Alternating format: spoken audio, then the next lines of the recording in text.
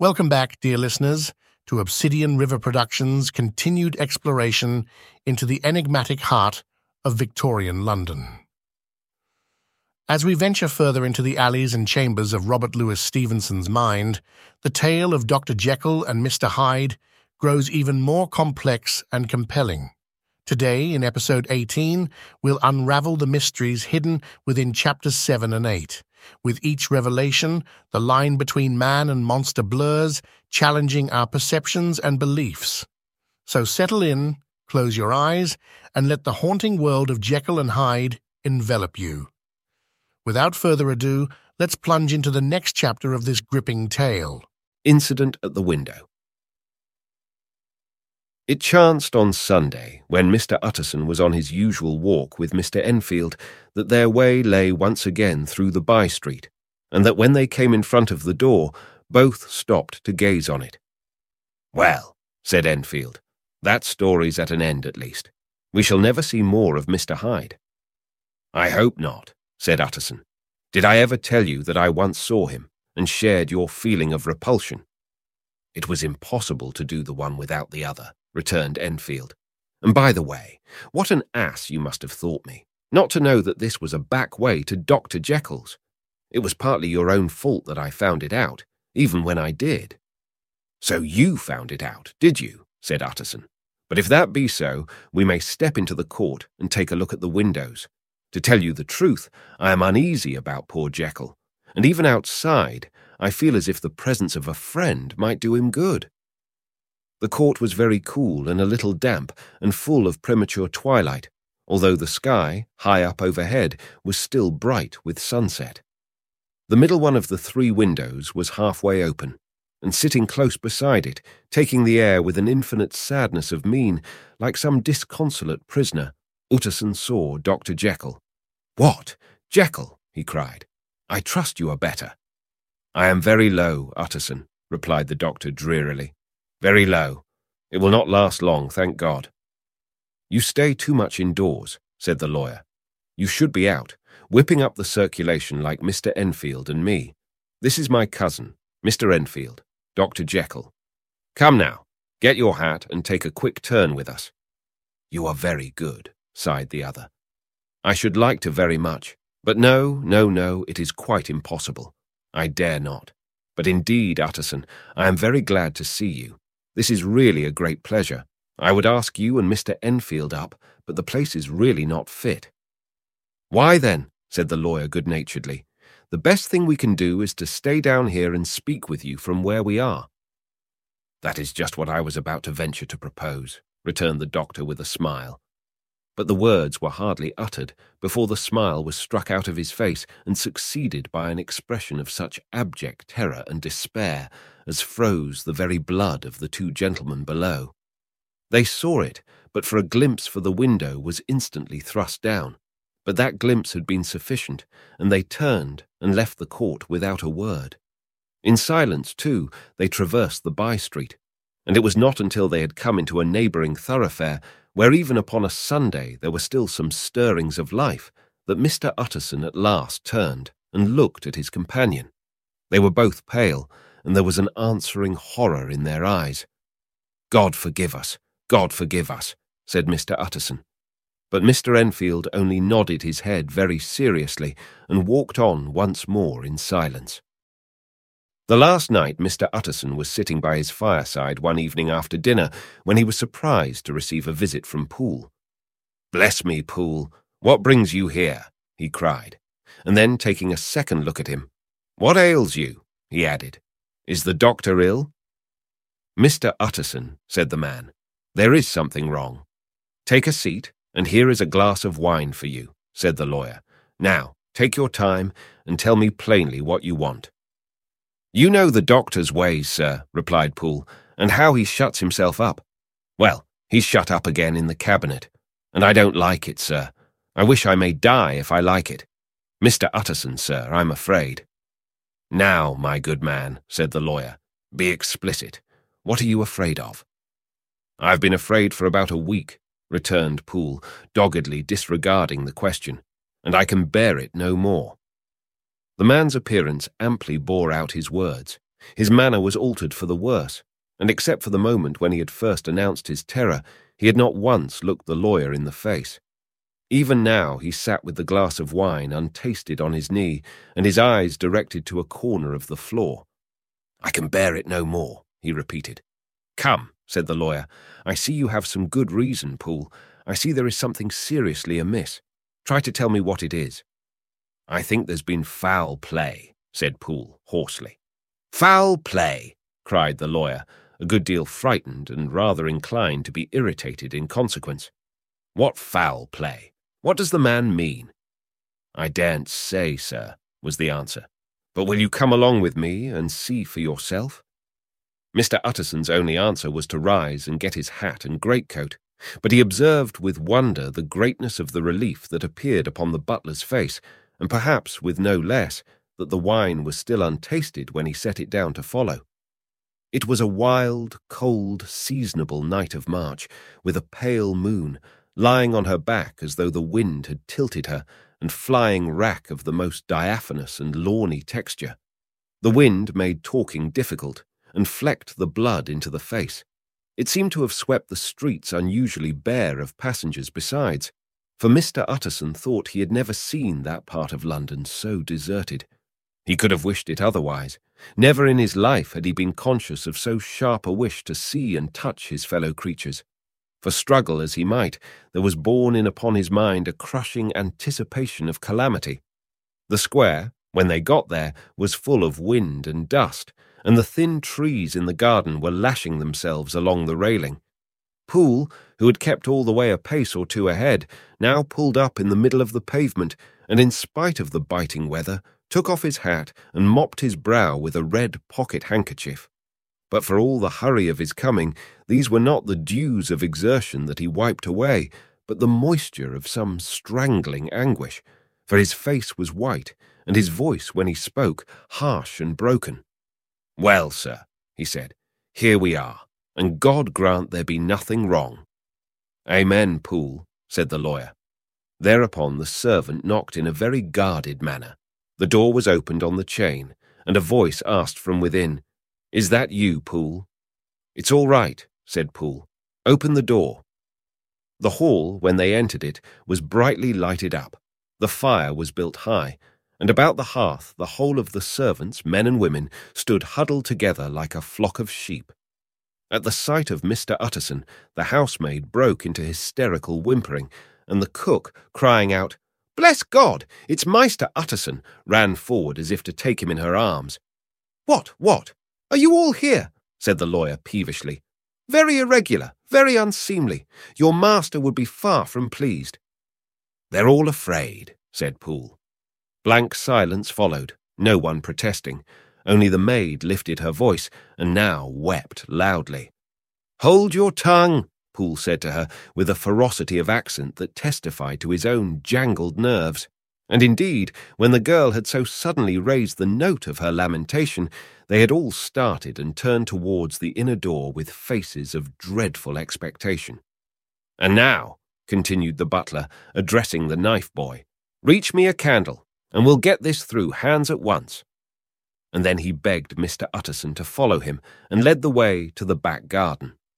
"Now, sir," said he, "you come as gently as you can. I want you to hear, and I don't want you to be heard. And see here, sir, if by any chance he was to ask you in, don't go."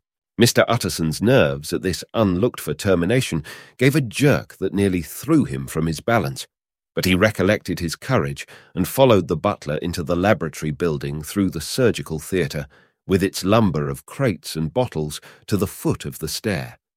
Here Poole motioned him to stand on one side and listen, while he himself, setting down the candle and making a great and obvious call on his resolution, mounted the steps and knocked with a somewhat uncertain hand on the red baize of the cabinet door. "Mr. Utterson, sir, asking to see you," he called, and even as he did so, once more violently signed to the lawyer to give ear. A voice answered from within.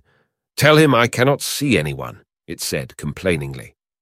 "Thank you, sir," said Poole, with a note of something like triumph in his voice, and taking up his candle, He led Mr. Utterson back across the yard and into the great kitchen, where the fire was out and the beetles were leaping on the floor.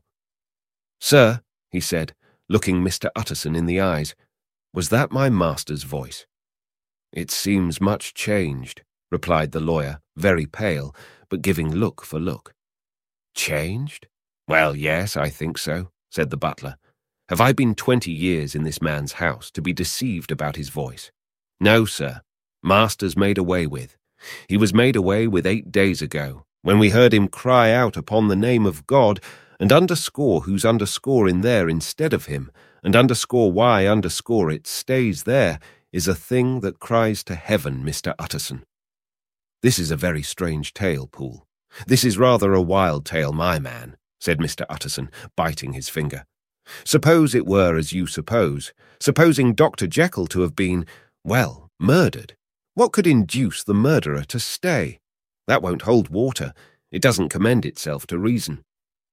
"Well, Mr. Utterson, you are a hard man to satisfy, but I'll do it yet," said Poole.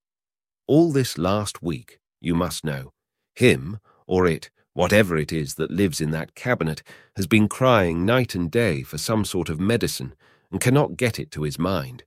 It was sometimes his way, the master's that is, to write his orders on a sheet of paper and throw it on the stair. We've had nothing else this week back, nothing but papers and a closed door, and the very meals left there to be smuggled in when nobody was looking.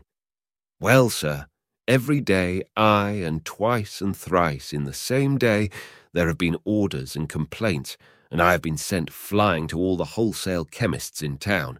Every time I brought the stuff back, there would be another paper telling me to return it because it was not pure, and another order to a different firm. This drug is wanted bitter bad, sir, whatever for." "Have you any of these papers?" asked Mr. Utterson. Poole felt in his pocket and handed out a crumpled note, which the lawyer, bending nearer to the candle, carefully examined. Its contents ran thus: "Dr. Jekyll presents his compliments to Messrs. Moore. He assures them that their last sample is impure and quite useless for his present purpose.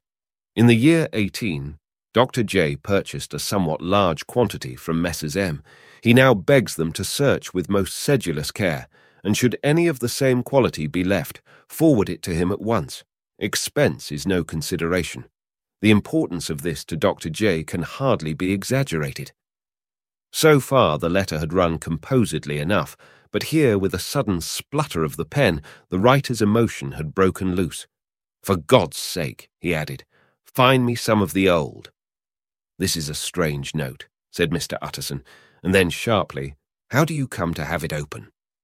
"The man at Moore's was main angry, sir, and he threw it back to me like so much dirt," returned Poole. "This is unquestionably the doctor's hand, do you know?" resumed the lawyer. "I thought it looked like it," said the servant rather sulkily, and then, with another voice, "But what matters hand of right?" he said. "I've seen him." "Seen him," repeated Mr. Utterson. "Well, that's it," said Poole. "It was this way. I came suddenly into the theatre from the garden. It seems he had slipped out to look for this drug or whatever it is, for the cabinet door was open, and there he was at the far end of the room digging among the crates. He looked up when I came in, gave a kind of cry, and whipped upstairs into the cabinet. It was but for 1 minute that I saw him, but the hair stood upon my head like quills. Sir, if that was my master, why had he a mask upon his face? If it was my master, why did he cry out like a rat and run from me? I have served him long enough. And then—" The man paused and passed his hand over his face. "These are all very strange circumstances," said Mr. Utterson, "but I think I begin to see daylight. Your master, Poole, is plainly seized with one of those maladies that both torture and deform the sufferer. Hence, for aught I know, the alteration of his voice. Hence the mask and the avoidance of his friends. Hence his eagerness to find this drug, by means of which the poor soul retains some hope of ultimate recovery. God grant that he be not deceived. There is my explanation. It is sad enough, Poole, aye, and appalling to consider, but it is plain and natural, hangs well together, and delivers us from all exorbitant alarms." "Sir," said the butler, turning to a sort of mottled pallor, That thing was not my master, and there's the truth. My master," here he looked round him and began to whisper, "is a tall, fine build of a man, and this was more of a dwarf." Utterson attempted to protest. "Oh, sir," cried Poole, "do you think I do not know my master after 20 years? Do you think I do not know where his head comes to in the cabinet door, where I saw him every morning of my life? No, sir, that thing in the mask was never Dr. Jekyll. God knows what it was, but it was never Dr. Jekyll, and it is the belief of my heart that there was murder done." "Poole," replied the lawyer, "if you say that, it will become my duty to make certain. Much as I desire to spare your master's feelings, much as I am puzzled by this note which seems to prove him to be still alive, I shall consider it my duty to break in that door." "Ah, Mr. Utterson, that's talking," cried the butler. "And now comes the second question," resumed Utterson. "Who is going to do it?" "Why, you and me, sir," was the undaunted reply. "That's very well said," returned the lawyer, "and whatever comes of it, I shall make it my business to see you are no loser." "There is an axe in the theatre," continued Poole, "and you might take the kitchen poker for yourself." The lawyer took that rude but weighty instrument into his hand and balanced it.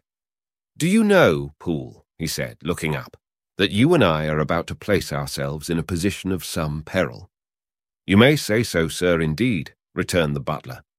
"It is well, then, that we should be frank," said the other. "We both think more than we have said. Let us make a clean breast. This masked figure that you saw, did you recognize it?"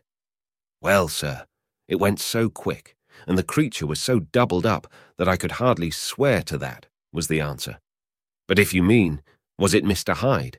Why, yes, I think it was. You see, it was much of the same bigness, and it had the same quick, light way with it. And then who else could have got in by the laboratory door? You have not forgot, sir, that at the time of the murder he had still the key with him. But that's not all. I don't know, Mr. Utterson, if you ever met this Mr. Hyde." "Yes," said the lawyer. "I once spoke with him." "Then you must know as well as the rest of us that there was something queer about that gentleman, something that gave a man a turn. I don't know rightly how to say it, sir, beyond this, that you felt in your marrow kind of cold and thin." "I own I felt something of what you describe," said Mr. Utterson. "Quite so, sir," returned Poole. "Well, when that masked thing like a monkey jumped from among the chemicals and whipped into the cabinet, it went down my spine like ice. Oh, I know it's not evidence, Mr. Utterson.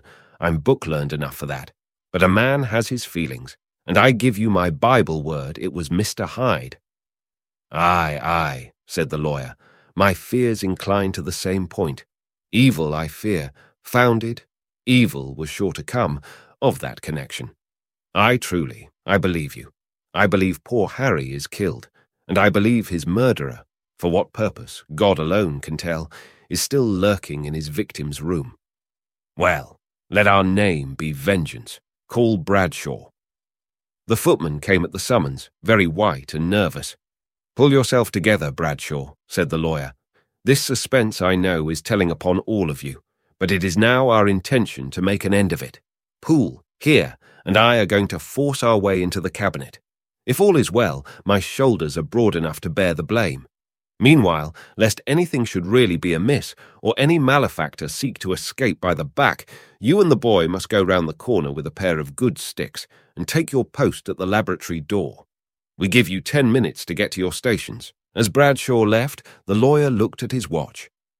"And now, Poole, let us get to ours," he said, and taking the poker under his arm, led the way into the yard. The scud had banked over the moon, and it was now quite dark.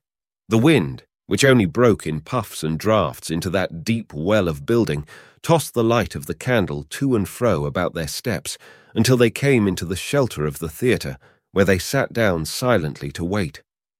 London hummed solemnly all around, but nearer at hand the stillness was only broken by the sounds of a footfall moving to and fro along the cabinet floor. "So it will walk all day, sir," whispered Poole. "Aye, and the better part of the night. Only when a new sample comes from the chemist there's a bit of a break. Ah, It's an ill conscience that such an enemy to rest. Ah, sir, there's blood foully shed in every step of it. But hark again, a little closer. Put your heart in your ears, Mr. Utterson, and tell me, is that the doctor's foot? The steps fell lightly and oddly, with a certain swing, for all they went so slowly. It was different indeed from the heavy creaking tread of Henry Jekyll. Utterson sighed. "Is there never anything else?" he asked. Poole nodded. "Once," he said. "Once I heard it weeping." "Weeping? How that?" said the lawyer, conscious of a sudden chill of horror. "Weeping like a woman or a lost soul," said the butler. "I came away with that upon my heart, that I could have wept too." But now the 10 minutes drew to an end. Poole disinterred the axe from under a stack of packing straw. The candle was set upon the nearest table to light them to the attack, and they drew near with bated breath to where that patient foot was still going up and down in the quiet of the night. "Jekyll," cried Utterson with a loud voice, "I demand to see you." He paused a moment, but there came no reply. "I give you fair warning. Our suspicions are aroused, and I must and shall see you," he resumed. "If not by fair means, then by foul. If not of your consent, then by brute force." "Utterson," said the voice, "for God's sake, have mercy." "Ah, that's not Jekyll's voice. It's Hyde's," cried Utterson. "Down with the door, Poole." Poole swung the axe over his shoulder. The blow shook the building, and the red baize door leapt against the lock and hinges.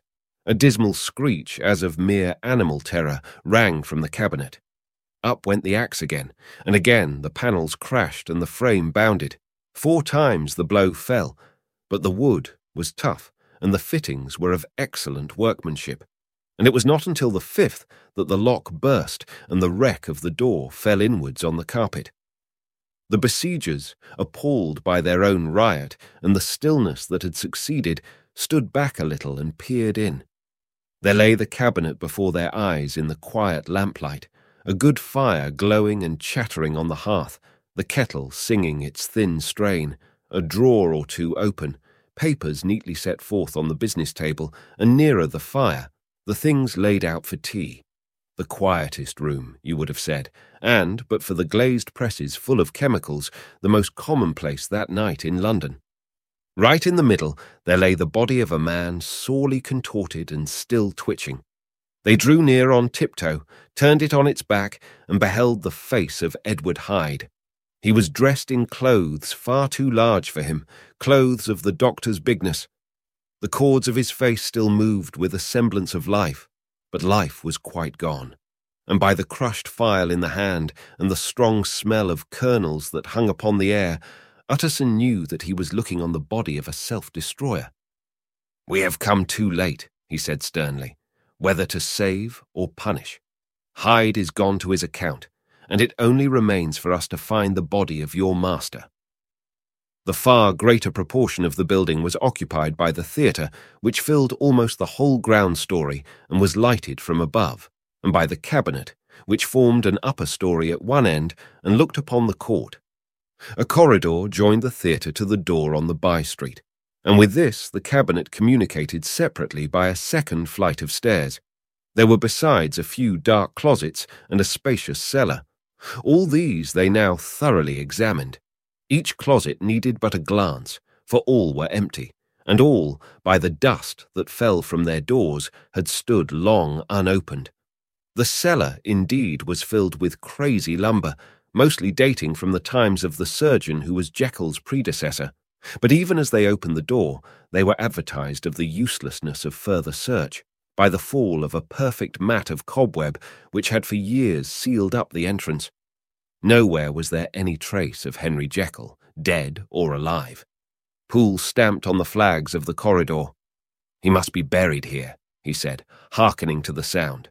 "Or he may have fled," said Utterson, and he turned to examine the door in the by-street. It was locked, and lying nearby on the flags, they found the key, already stained with rust. "This does not look like use," observed the lawyer. "Use!" echoed Poole. "Do you not see, sir, it is broken, much as if a man had stamped on it." Aye, continued Utterson, and the fractures too are rusty. The two men looked at each other with a scare. This is beyond me, Poole, said the lawyer. Let us go back to the cabinet. They mounted the stair in silence, and still with an occasional awestruck glance at the dead body, proceeded more thoroughly to examine the contents of the cabinet.